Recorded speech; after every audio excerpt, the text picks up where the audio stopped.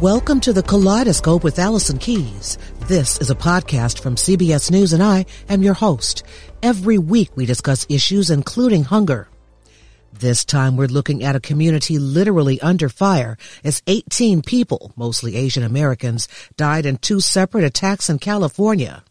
One at a ballroom in Monterey Park, the other at mushroom farms in Half Moon Bay. The victims of the first attack were mostly elderly, some newly venturing out of their homes since the pandemic. John Kim at Asian Americans Advancing Justice Southern California says the dance hall massacre happened in the midst of a celebration like Thanksgiving and Christmas mixed together, and it has been tough on an already upset community. Bad memory won't go away. All of us here believe in safe places to raise our children. That conversation after this short break.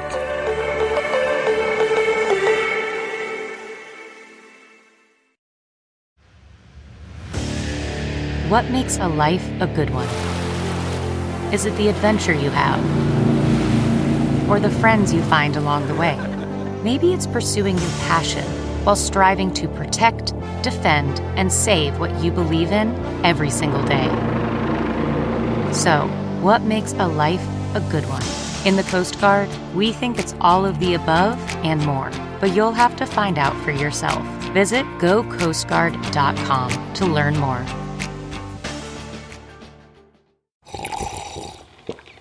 That's not just the sound of that first sip of Morning Joe. It's the sound of someone shopping for a car on Carvana from the comfort of home. That's a good blend. It's time to take it easy, like answering some easy questions to get pre-qualified for a car in minutes.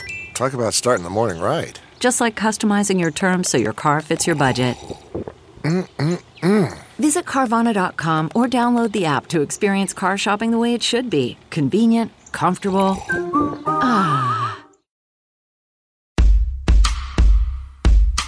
People were ready to celebrate, right? They were sick of just, being stay at home and those kind of things. So it was, it was very celebratory. People enjoying the food, and then this thing happened and many people are in state of shock.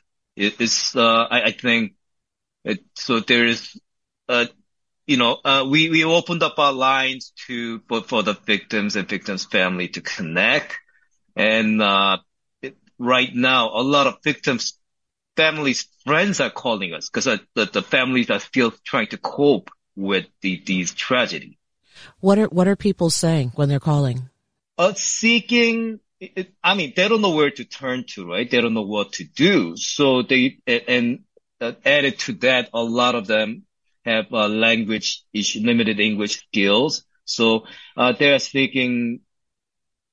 First of all, I think they needed someone to talk to in their own language. That's one. And trying to see what's available for them to assist them. That could be therapy, counseling, or, I think biggest thing that they're worried about right now is funeral expenses. And how can is there any organizations or, any place that could help them cope and help them lead step by step, to get through this. I know that this has been especially hard because the suspect is part of your community and because so many of the victims, well, basically all of them are elderly. Does that make this even worse than it would have been? Any violence is, we're against all types of violence. And I think not the identity of the shooter, but I think it goes deeper, I think, because people are still reeling from the trauma of anti-Asian hate crimes and sentiments during the pandemic. So when this violence got added to it, even though the shooter was identified as Asian, people were still traumatized, and that kind of added to that. And of course, elders, we traditionally Asian communities, respect elders and, very active elders, right? Being in the dance hall.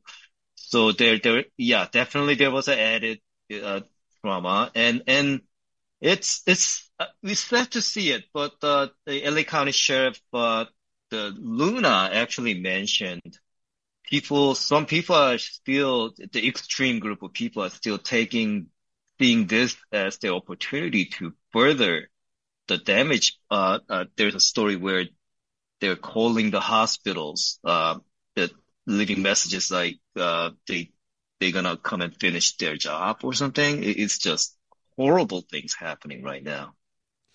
I wonder, I know your community has had to come together from the pandemic, from the Atlanta shootings.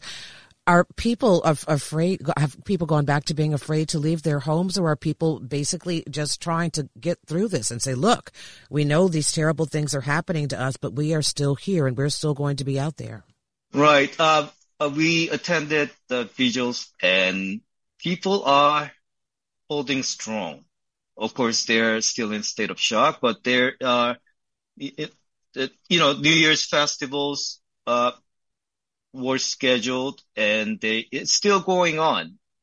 Matter of fact, over this weekend, there's a Tet Festival, being held by a Vietnamese community in Orange County Fairground, actually. And, people are going to, live their lives, of course.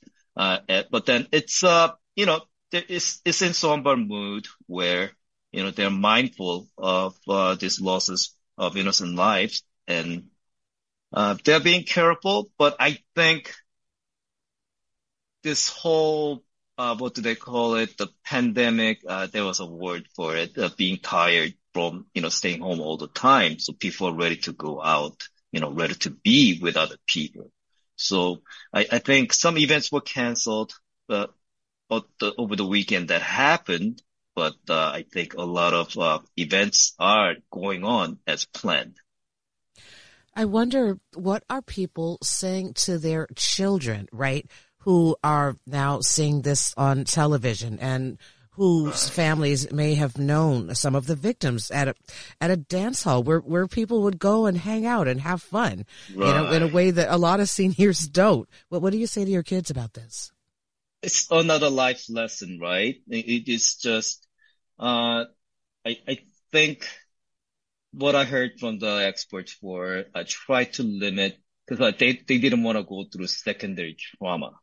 So they're trying to limit, especially, the visual, things to it, to limit the exposure to the news.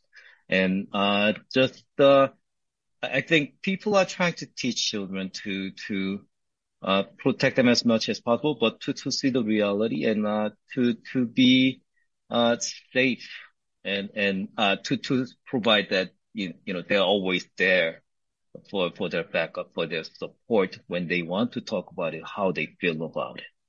And that brings up, actually a good point, because, for Asian communities, mental health is, that's something I wouldn't say a thorny subject, but there's a stigma, attached to it. It's, a lot of times, I have, a psychology background where I worked in a mental institution. It's not just the person with that mental health going through the hard process. It's, some families see it as a shame. So it's always hidden, right? When there's a mental health issue in the family. Right.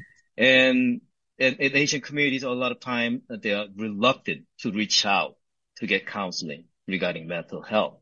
So we are trying to, the coalition of, all these organizations are trying to say, it's okay, before it gets worse, we have these mental health counseling available, resources available. Let's talk about this. Let's get this healing started.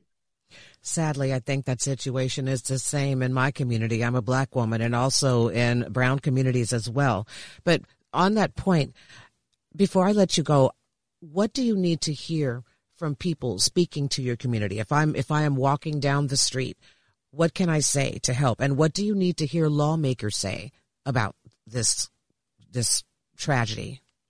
I guess support, word of support. I mean, even just a smile, right? The friendly faces. We are all living together as one society, and just being human, being friends, being neighbors. I guess we need to start being more open to each other, I think. And then for the lawmakers, I know the issue of gun control came up again, and strict control. I heard, the person was using extended magazine, which is illegal in California, but it's still available apparently.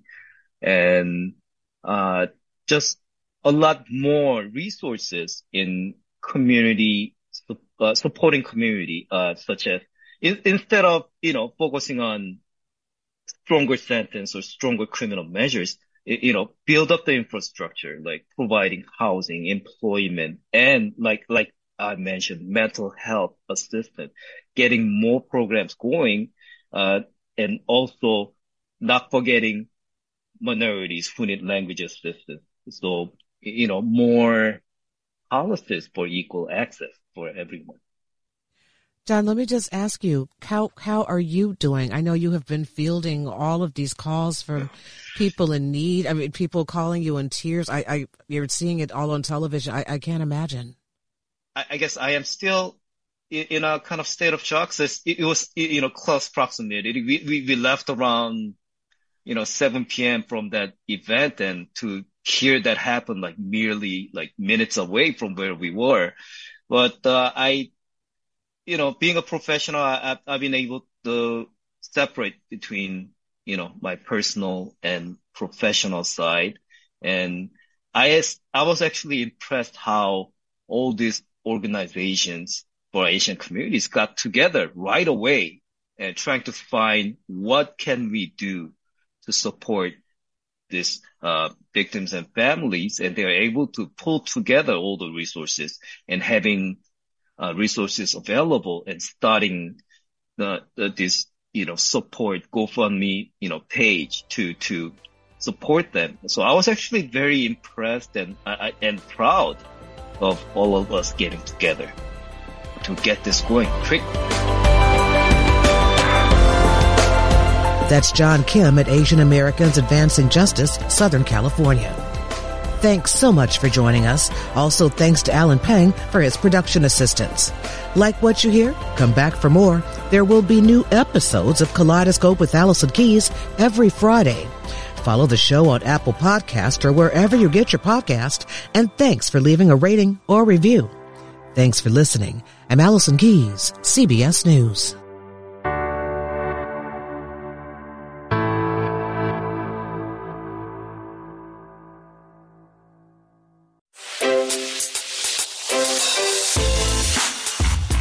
Hi, this is Jill Schlesinger, CBS News business analyst, certified financial planner, and host of the Money Watch podcast. This is the show where your money is not scary and it's not boring. It is a show that's all about you. It's your questions that make it possible for me to provide unconventional and entertaining insights on your money, and maybe more importantly, on your life. I'm going to be your financial coach, someone who brings common sense and an insider's perspective on how to manage your money and your emotions. And I promise we are going to have a little bit of fun along the way. Have a question from retirement to career changes to college funding? Just send us an email at askjill@jillonmoney.com. Follow Money Watch wherever you get your podcasts. You can listen ad-free on the Amazon Music or Wondery app. Survivor 46 is here, and so is On Fire, the only official Survivor podcast, and we have a twist this season. The winner of Survivor 45, Dee Valladares, will be joining us every week. We're going behind the scenes of the biggest moments, the how and the why things happen, and the strategy and analysis you can only get from someone like me, a Survivor winner. Listen to On Fire, the official Survivor podcast, wherever you get your podcasts.